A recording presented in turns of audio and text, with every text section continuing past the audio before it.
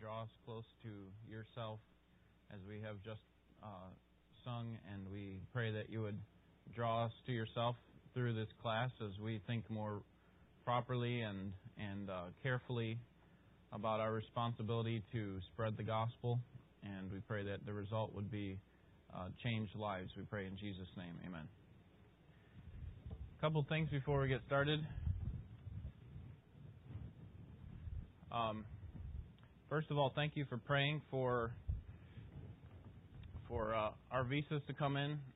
Eric and my visas came in approved, and so we're going to leave, I think, 5 weeks from tomorrow for India, so thank you for praying for that. And then, secondly, I have a refreshment sign-up sheet. These things don't just magically come every week, so thank you for those who have been contributing to that. But if you wouldn't mind signing up once or twice for yourself or for your wife if she's not here. I'm joking. You better check with her first. We'll have that sheet available after the Sunday school time if your wife wants to get in on that.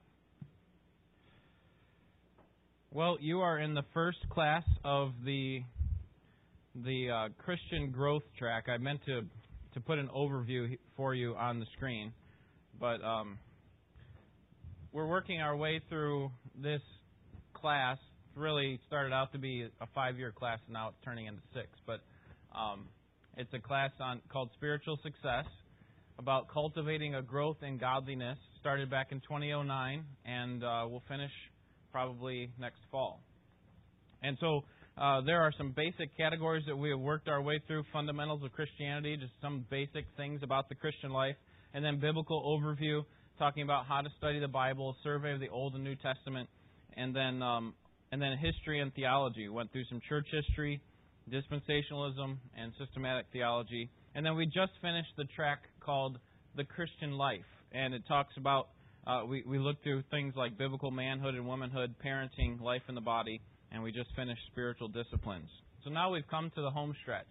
Okay, we kind of see the end in sight. And so we're on Christian growth, and we're working our way through some more advanced ideas when it comes to the Christian life. Some of these obviously will be basic things that we learn, but we also want to get a little bit deeper than we normally do in these sorts of topics.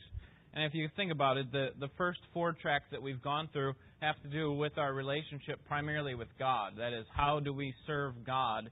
Things like the local church and our relationships with one another, or our relationships as we express ourselves to God. This last track has to do more with our relationship with others. So we're going to begin by just talking about what we have as a responsibility to share with others. I said we just finished spiritual disciplines. I meant we've just finished biblical counseling. Missions and biblical counseling have more to do with our relationship with others, how we're going to respond to this call that God has given to us. This week, and the next 12 sessions that we'll be together, will be about spreading the gospel, and then we'll get into discipling and defending the faith to kind of close things out. May add another class at the end, but we'll see. All right, so as we begin, let's think about what our responsibility is before Christ. So turn to Titus chapter 3, and this is kind of the verses that we want to think about as we challenge ourselves with regard to spreading the gospel. Titus chapter 3.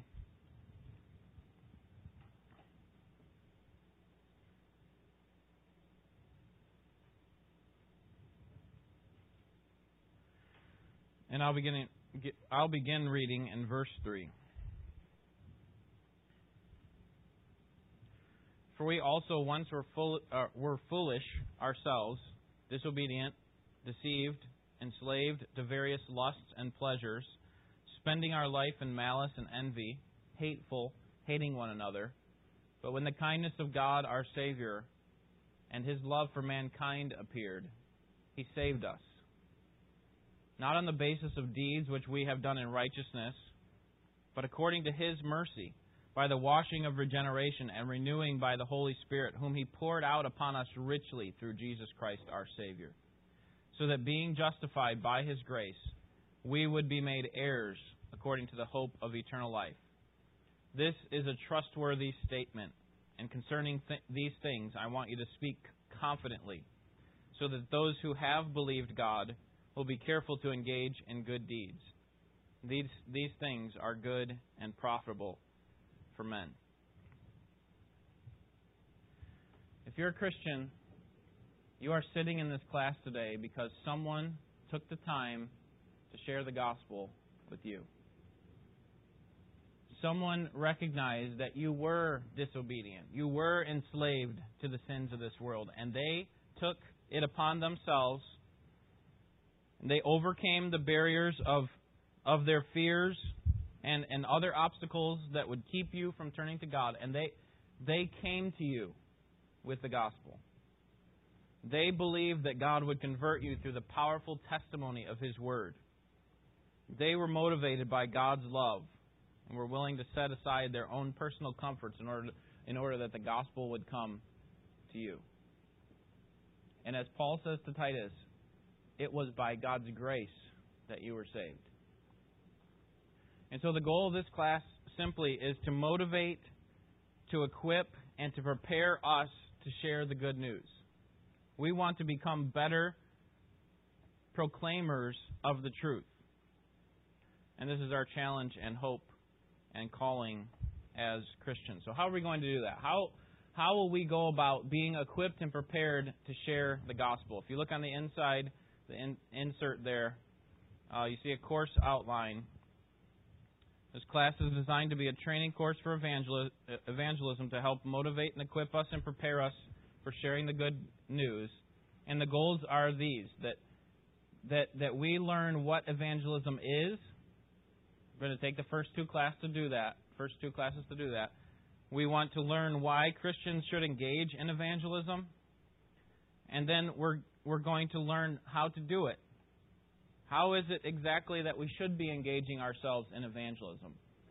But like with every good, responsive obedience, it always begins with theology. It always begins with a right understanding of who God is and what our responsibility is. It works from the Bible it works out from the Bible. That is, we find out what the Scriptures say about spreading the gospel, and then we work our way out through there. So let me start by asking you to help me and help yourself. Okay? I want you to take this card and think of 3 people that are close to you now that are unbelievers. Whoops, I gave you 2.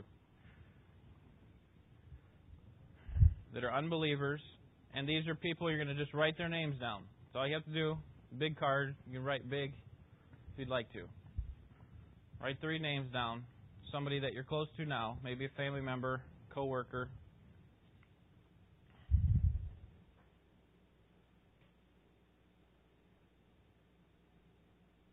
neighbor.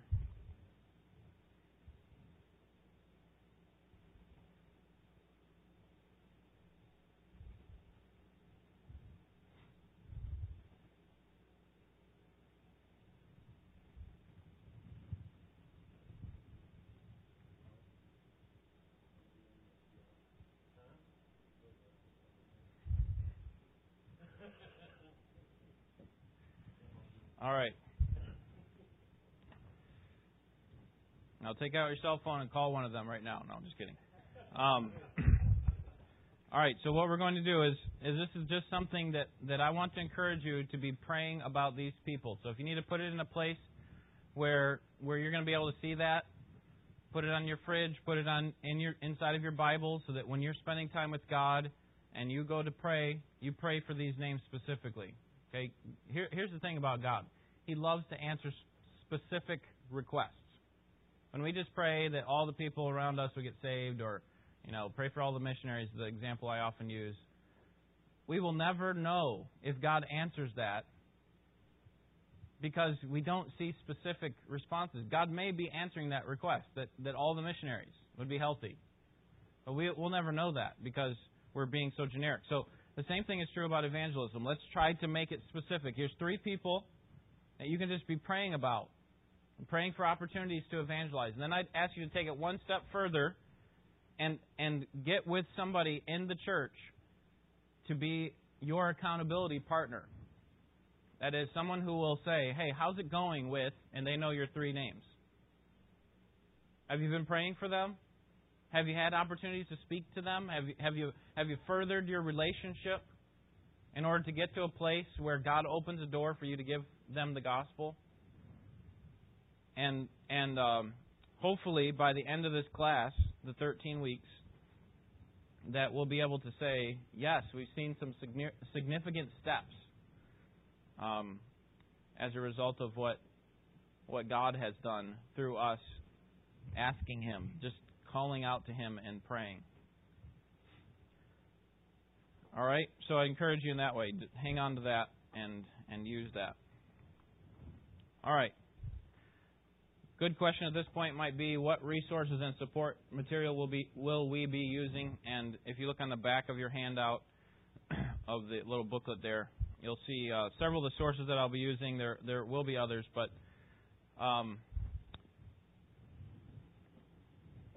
I recognize I actually have 2 copies of the same one. They're just different versions. But this is one of the greatest books on evangelism out there. You know, we, as Christians, especially as people who believe that God is sovereign, He's in control of all things, we tend to think that evangelism doesn't really match up with God's sovereignty. Like, if God's going to save them, He's going to save them, and we can just kind of sit back and do nothing, right? And so this helps to show that relationship. It doesn't fully explain it, because I don't think we can, but it does show that in the Scriptures, even though Paul believed in the sovereignty of God and Jesus believed in the sovereignty of God, they still went about and used the means that God had called them to give, which is to actually speak the gospel, to ask God for His help, and to bring about the life. And this book is excellent on doing that.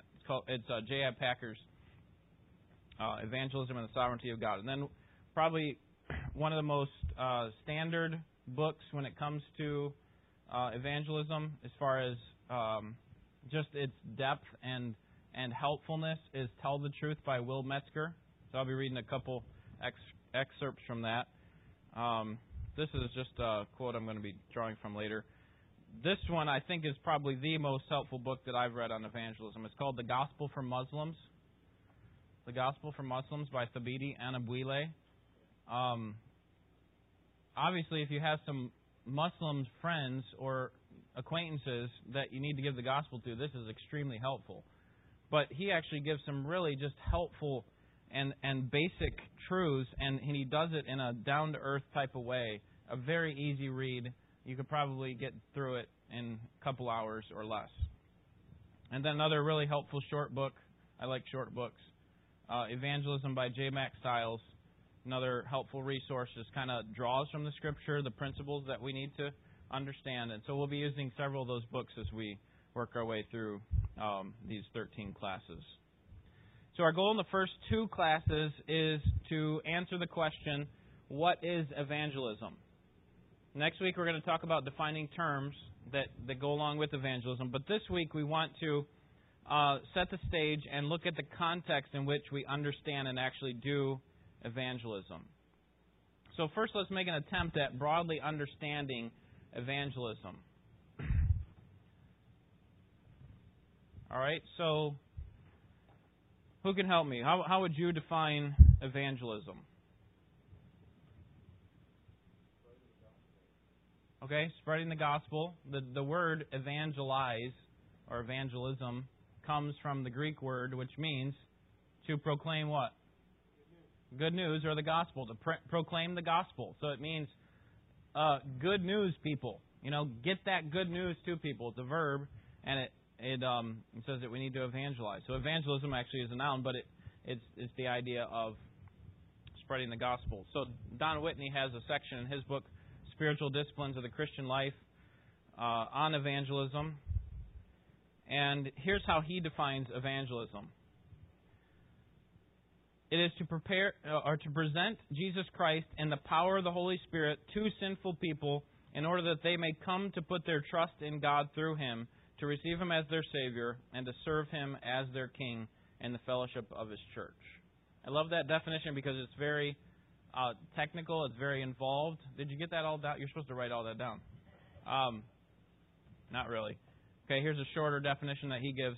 But the idea is that not only do we want them to get the good news and say, yes, I want to believe in Christ. I need to believe in Christ. It is my responsibility to believe in Christ. But it also brings them into a place where they are in fellowship with the church. Because what I'm going to argue in this class is that we have not done evangelism if we have just gotten someone to make a decision. Okay? Do you want to go to heaven? Pray this prayer with me. We have failed. Okay? Because that doesn't necessarily mean that they're saved. And certainly there are times when someone comes into the fellowship of a church, they get baptized and join the church, that they're not saved as well. But I think there has been a dangerous shift in our society, in our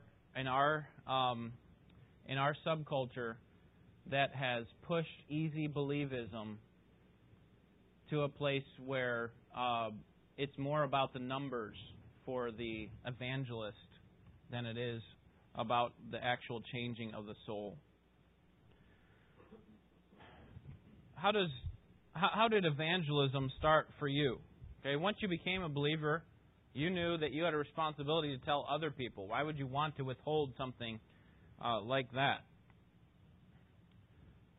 Perhaps for you it started very simply. That is, it was very easy to share the gospel with other people. It just came across as something that you do. You talk to people around the water cooler or across the fence. You just talk to them about the gospel, and it's like, this is what's happened to me. This is the most important thing in my life. But if you're like me, over time what's happened is that in your pursuit of reaching people, you have been rejected. Your relationships have changed, right? People don't treat you the same way as they treat their other friends because they know that you got to be careful about what they say around you. And he's probably going to just preach at me, so I don't want to really talk to him. And obviously one of the struggles can be for us is that fear can well up within us. And we start to wonder if our friendship with that unbeliever can continue while we're also trying to see them converted. And so the pendulum swing that we often do is because we feel like we're rejected over here. We go over here and we're overbearing. Like now we're just going to shove it down their throats. You're going to hell. You need to come to Christ. And that is far from the love that was displayed by Jesus in His giving of the gospel to those who were His enemies, those who actually opposed Him and who would be putting Him on the cross. That is far from it. So we become overbearing, or the other extreme is that we simply just kind of clam up. We go into our little turtle shells and to make our own little Christian society. And everybody we interact with are Christians. Because, part of it is I think we don't want to be stained by the world. Part of it is they're rejecting us, and so we can avoid a lot of persecution if we just don't spend any time with these people. Or a limited amount. What about you? What are some of the struggles and concerns that you have with evangelism? What are some of the things that keep you from evangelism? If you list one, you're going to have to admit that you're not as good as you should be at evangelism, see? But that's okay. I think everybody's in the same boat here. Is anybody as evangelistic as they want to be? Raise your hand up really high. Okay? No. Okay, so everybody's in the same boat. That's good. So what are some other things? Like you, it's the fear of, once again, being told, I've heard it, you told me, now just stop. Okay. I have the hardest time with that, because I work for a Christian company. And not everybody that works there is Christian, but we've probably got 75% that are Christian because they pick and choose who they hire. The fuel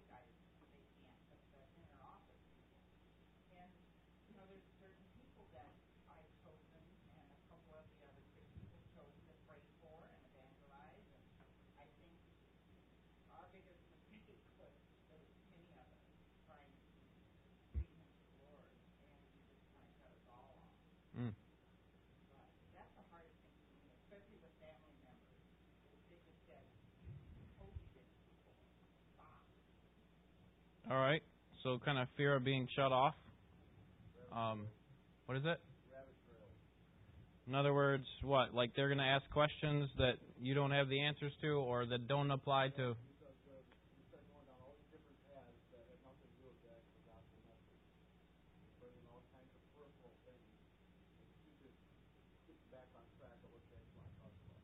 Right. Okay. So rabbit trails, Greg.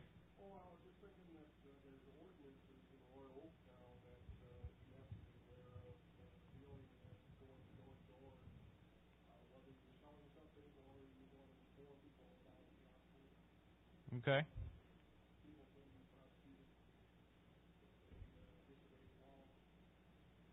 Okay.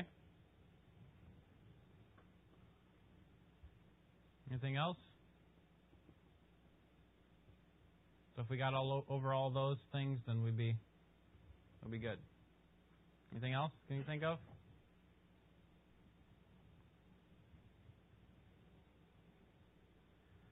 Greg?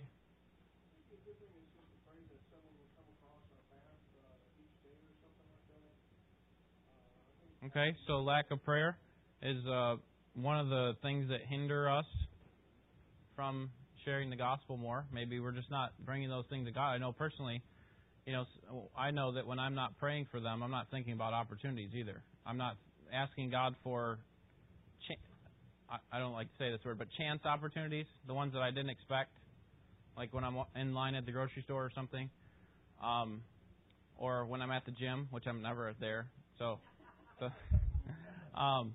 But the other one, really, the other one is I don't look for opportunities with the people like these three people that I just wrote down. I don't look for opportunities with those three people when I'm not praying for them.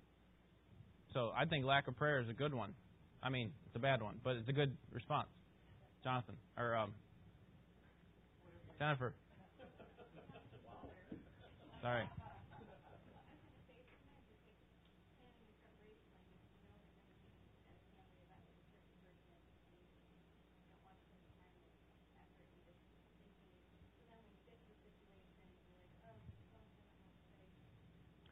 So lack of preparation. Not preparing for it, Mike. One of the things I run into is prosperity. The better things are economy and lives of people, the more they're making money and stuff like that, the less they want to hear about the gospel. The more they want to hear about going away for the weekend or doing this or doing this activity. Actually, when times were bad, it was a lot easier to talk to people about the gospel. Okay. Lack of experience. Anything else? Not going to the gym enough? Okay. Are there unbelievers at the gym? I wouldn't know. How about lack of faith? Maybe it could be a lack of joy in the gospel, that we don't love the gospel. We don't think about what it meant for us. Certainly a lack of love for the lost is kind of the overarching one, that we don't actually love that person, because if we really love that person, we're going to share the gospel with them. That's the most loving thing that we could do with them despite their response. Maybe relying too much on our own ability, that, because it's me, I can't answer all their questions. And if I don't do something right, if I don't respond right, if I don't have the answer for them right then God's not going to be able to save them. And then maybe we'll talk about another one here in just a second. All right. Will Metzger gives a good illustration here on page 17 of his book. He says, I began to feel I was caught in a revolving door. That is, in going through this process of evangelism. He had all these uncertainties about what his motivations ought to be. And he says, I feel like I was caught in a revolving door. Certain questions kept twirling around me. In what way could I lovingly speak to those, even strangers, who God had brought across my path? And then he started to think more carefully, why am I seeking to evangelize them? Is it so that I can see somebody converted? And then he started thinking about what are the elements of our message? And he goes on to say, why is there such disagreement, confusion, and vagueness among those who witness, even on some very basic elements of the gospel? For example, do we just present Christ as Savior or also as Lord to the unbeliever? In other words, as part of the message, I'm kind of unsure about what to say. Is repentance and teaching the law of God part of the gospel? Why is the new birth necessary? What actually happens in new birth? What is our part in salvation? What is God's part? How can a person know he or she has been born again? What about the gospel? Is it a set of doctrines or is it a person? If God has done all He can and now leaves the appropriation of salvation to our willpower, how can a spiritually dead person possibly respond? I don't know about you, but I've thought about a lot of those questions before and thinking about my response or my responsibility when it comes to evangelism. And so all of these questions could be boiled down to one that we want to address, and that is, what is the right way to witness? And that's really the question that this course seeks to answer. What is the right way to witness? We understand pretty simply what evangelism is. How then do we take it down to the particular personal level of daily life? Why did we think through our struggles just a minute ago? Why did we think through all the things that are barriers to us sharing the gospel more and more carefully? I think it's to help give us a good starting point to begin addressing this driving question. What is the right way to witness?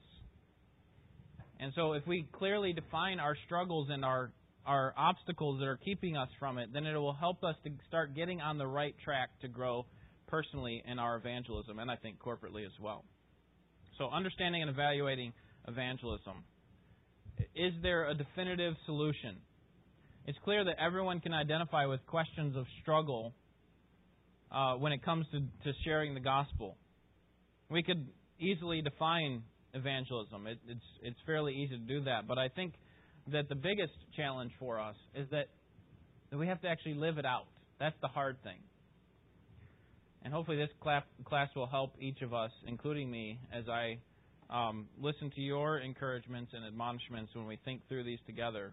But we want to come up with not only a prescription, but a diagnosis. Because here's what we could do. We could start the class by saying, okay, here's what we're supposed to do, and here's how we're supposed to do it. There you go. Go out and do it. Okay, but first, before we can get there, I think we need to see the diagnosis. We need to make sure that we come to a proper diagnosis of what the problem is before we can see what the prescription is and you know how that's going to be carried out, how the treatment's going to be carried out. And so I think we need to evaluate and understand how we're doing evangelism. In other words, we need to think about our current methodology. And so how do we do this? Let me suggest first that we need to start by asking, could some aspects of the way that we do evangelism come from a lack of biblical integrity? Is it possible that some of the ways that we do evangelism actually is opposed to the Scripture?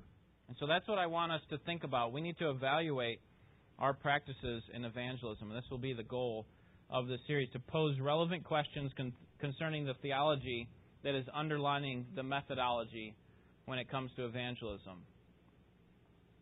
Because theology is going to drive, the way that you think about evangelism is going to drive how you do evangelism.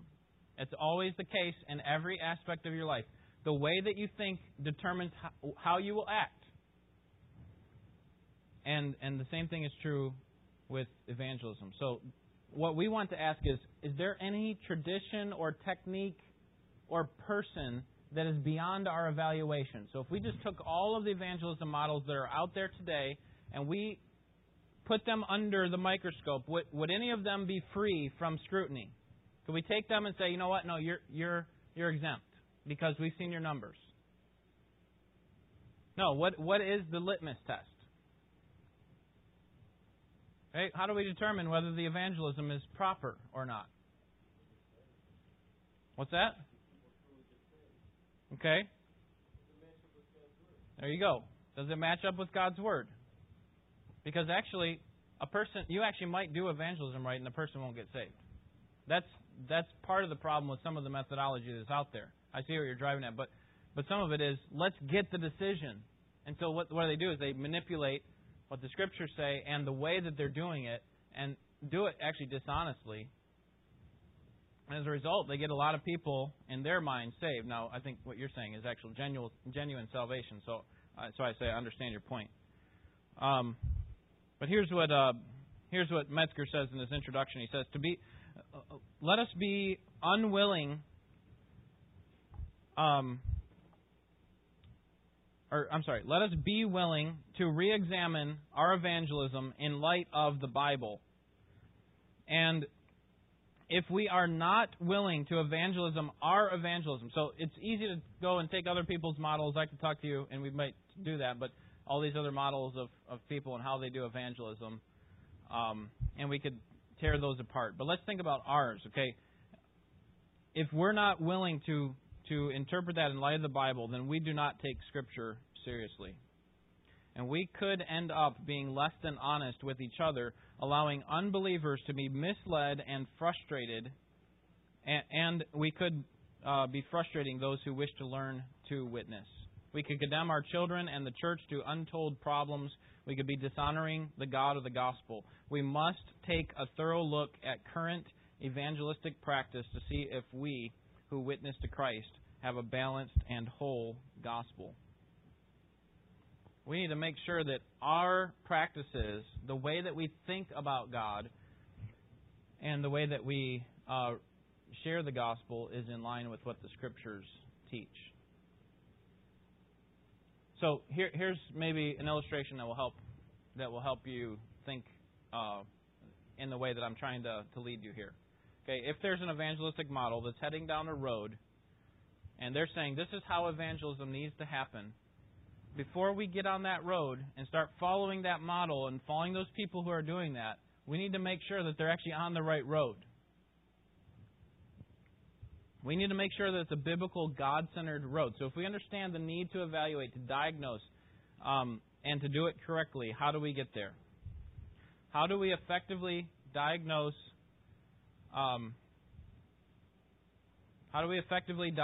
the problem and then move toward a prescription? How does a doctor diagnose a problem when you come in to see him?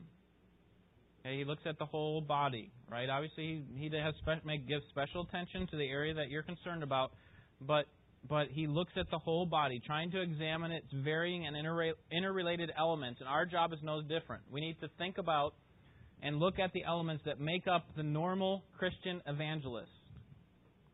And to this, I'd like to look at 4 points: our methodology, our fears, our attitudes, and our prayers. So first,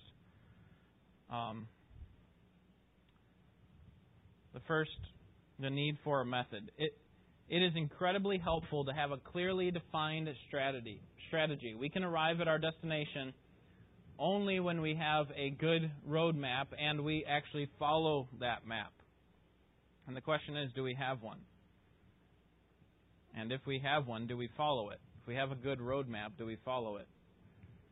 We all need to re-examine our evangelism, Metzger says, to make sure that we do not simply talk about the gospel, or so that we're interested in applying the gospel, getting the results that we want, but at the same time we slight or set aside the theological content.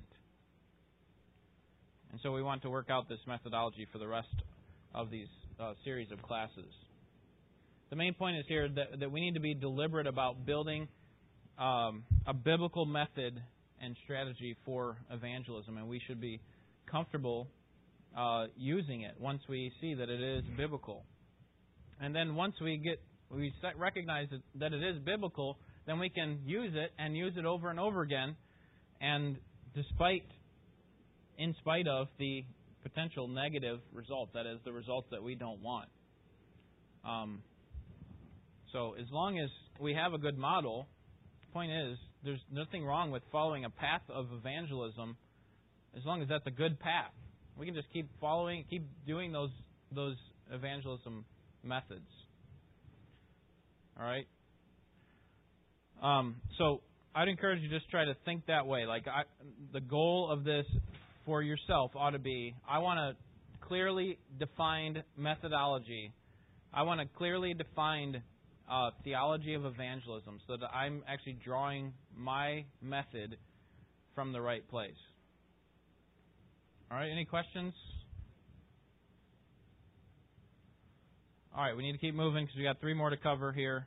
Can someone read 2 Corinthians 5:18-20? Raise your hand if I know you're turning there. 2 Corinthians, Paul, 5:18-20, okay?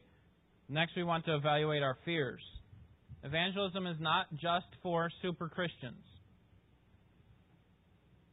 The Bible is clear that all real Christians have this privilege and calling. Because you might be thinking, well, I never really thought about an evangelism method because that's not my responsibility. Hey, that's not for me. That's for the leadership of the church. That's for the pastor. He can handle that. I'm just not equipped like he is. I haven't had all the training. But listen to 2 Corinthians 5:18-20. Now all these things are from God, who reconciled us to himself through Christ and gave us the ministry of reconciliation. Namely, that God was in Christ, reconciling the world to himself, not counting their trespasses against them, and he has committed to us the word of reconciliation. Therefore we are ambassadors for Christ, as though God were making an appeal through us. We beg you on behalf of Christ, be reconciled to God. All right. So who's Paul talking to there? 2 Corinthians? Believers in Corinth. And he's saying, we have been reconciled. Speaking of himself and the readers, we have been reconciled. And now God has made us ambassadors. We are the ones who are going out as God's representatives, as Jesus' representatives, and we're saying, this is what God wants you to hear. That Jesus died for your sin. We all are. That is each individual here. So we need to recognize that, first of all. It's not just for super Christians. Okay, we've all talked about our fears when it comes to evangelism, and we may feel insecure because we fear how people respond to our message. But let's just remember that God is strong in our what? In our weakness. Right? We have examples all throughout the Old and the New Testament of God using our weakness to accomplish or to show His power, to show His strength. And so you may feel insecure, ill-equipped, but God uses people exactly like you. And the point is that the starting point for evangelism is you. You are the starting point. Obviously, we recognize that God could have come up with hundreds and thousands of different ways where people would get the gospel. He could have just dropped out message from the sky. He could have just put it in their minds and people would come to Him. But you know what He chose? He chose the weak people like you and me to take a gospel that's not weak and share it with them. It starts with you. This is God's ordained means of bringing people to Christ. And if we're going to evaluate our evangelism and our fears, then we need to humbly ask God to expose them to us and to empower us by His Spirit. Listen to what Paul says in Ephesians 6:19, just so you know that you're in good company. Pray on my behalf, Paul says, that utterances may be given to me in the opening of my mouth to make known with boldness the mystery of the gospel. This is the Apostle Paul, the great missionary and evangelist. And what is he doing? He's praying for what? For boldness. What does that tell you about Paul? That he wasn't bold by nature. He struggled with fear of rejection and fear of messing the situation up. And so take heart from his example and ask somebody else to help pray with you about those 3 people that you wrote down earlier and ask them to hold you accountable. And that brings us to our third point. Do we have the right mindset? Acts 4:20 talks about, I think is it Peter? Peter and John in prison, and they say, "Don't say anything about this. Don't talk about this Savior at all. You're done." And they said, "We cannot stop speaking about what we've seen and heard." And so here's what ought to drive us to our proper motivation.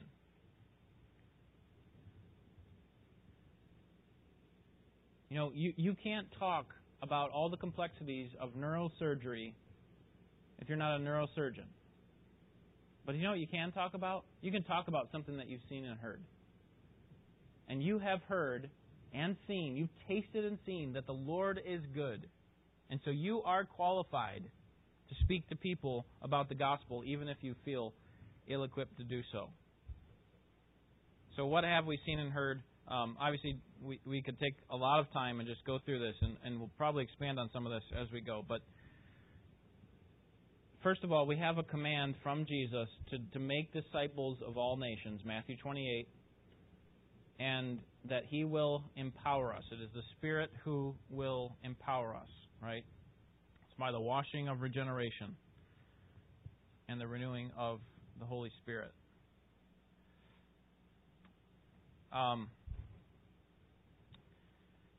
Certainly, not only have you heard about that and recognized that responsibility, but you've actually experienced His love.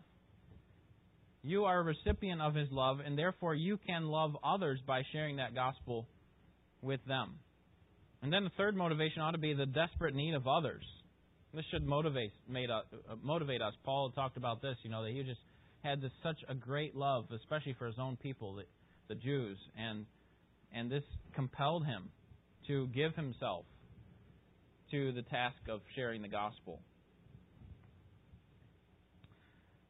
All right, I need to summarize here. Let me see what I got in your notes. We can kind of... Okay, you have the list of lack of motivations that are often problems. What can we do about that? We need to focus on God's grace and God's direction. Okay, so if you are being selfish and you don't think you're gifted, you are dealing with unconfessed sin, then you need to focus on God's grace and God's direction. What does God want you to do with regard to your encounter with unbelievers? Secondly, once you've been humbled and emboldened by God's grace, be honest. That is, be honest in your witness. Honesty is often the opening to genuine witness. Sometimes what we want to do is we want to put on this plastic lifestyle or plastic face so that we live in a certain way when we're not around unbelievers, and then when we are, we got to show them that we're Christians, so we act especially good around them at that time. And then when they ask us about our struggles and our fears, I've got the joy of the Lord. The joy of the Lord is my strength. And we sing that song that I learned when I was a kid. By the way, there's a great second verse to that I posted online not too long ago. It's really crazy. I don't know why we ever did that, but the joy of the Lord is our strength. That truth is very good. But that tends to be the way that we are around them. That we have to show them that we don't have any chinks in our armor. But here's the thing: is God uses your weakness. So be honest with them. Don't pretend like you're somebody that you're not. Hey, if you're struggling with the loss of a family member, or you're struggling with the loss of your job, or you're struggling with things that doesn't mean go and commiserate with them and just like, hey, I'm going to be like one of you and we're going to complain about the government all day. No. That's not the point. The point is that you need to be honest with them. And that's going to establish credibility with the gospel that you're going to share with them at some point. Don't be surprised when you're dishonest with them. They see right through that. And then you go to share the gospel with them and they're thinking, how can I believe this person? Right? Okay, thirdly, we need compassion. We need the love for the others. The God of this age, small g, is I. Right? We tend to love ourselves most of all, and Christ died for us so that we could be saved from that. And so we need to have compassion. We need to start looking outside of ourselves. Yeah, you know what? This is going to be uncomfortable. I'm going to have to give up some of the things that I wanted to do tonight. I want to just come home and relax. But you know what? My neighbor's out there right now, and he could probably use some help. And this might just open a door down the road for me to share the gospel with him. All right, and then finally, prayer for others. This is God's ordained means or ordained foundation for evangelism. Don't expect that you're going to see somebody come to Christ apart from prayer. Okay? And pray with expectation. So, recognize that God actually does want to bring about salvation through your prayer.